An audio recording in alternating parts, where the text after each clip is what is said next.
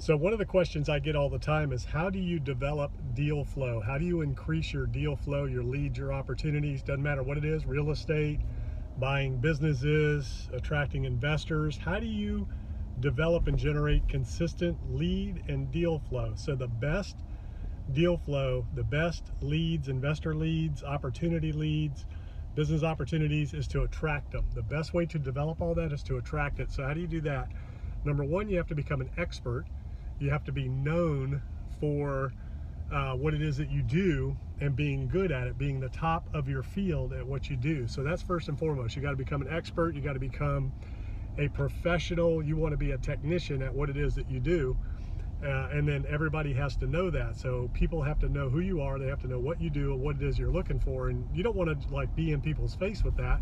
But if you notice, I'm always making videos while I'm out and about, looking at deals, looking at opportunities. I'm always networking, always in meetings, things like that. Now, these aren't just arbitrary network opportunities. These are very strategic relationships. And people know what I do. They know the types of deals that I'm looking for, the types of opportunities that I'm interested in, companies, real estate, things like that. And I've developed that network over a number of years by being good at what I do and by being consistent and doing what I say I'm going to do. So that attracts the opportunities to you. So number one, you got to be a craftsman. You've got to be an expert at your craft, at your trade, at what it is you're doing. Number two, you have to be out there. You have to be networking with people. You should try to get out into the business world and have a new meeting every day. Try to have, like, if you go out to lunch, have lunch with somebody new every single day. And again, you're not in their face saying, hey, help me do this, or I need money, or whatever it is. You're just enjoying getting to know people, building relationships.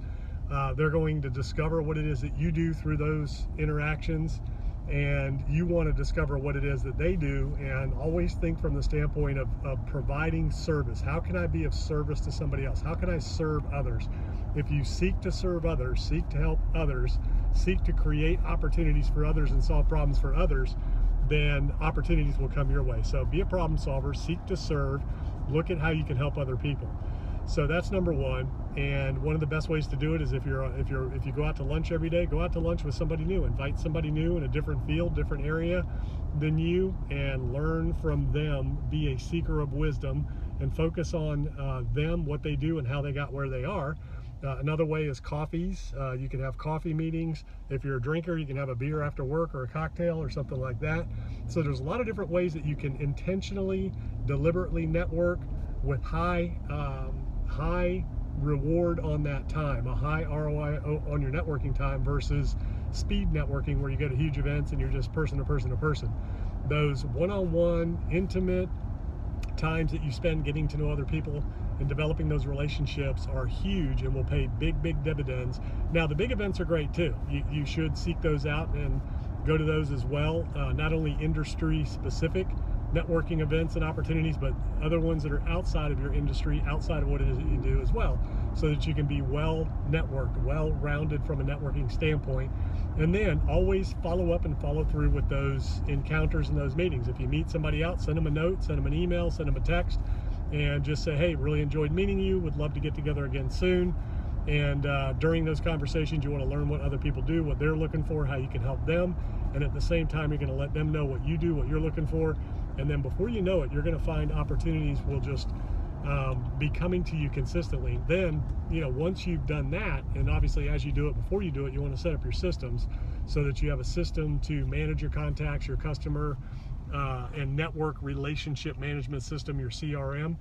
So you want to make sure that you track your contacts, your relationships, have the systems in place for whatever it is you're doing. If you're looking for deals, you want to have a system to track those deals and track your interactions. If you're looking for capital, you want to have an investor relations portal so that your potential investors can sign in.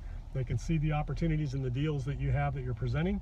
And same thing if you're looking for real estate deals or business deals or something like that, you want to have the same thing: motivated seller websites, motivated sellers for businesses, for real estate, for things like that. So that is how you develop consistent lead flow, consistent deal flow, consistent opportunities, no matter what it is.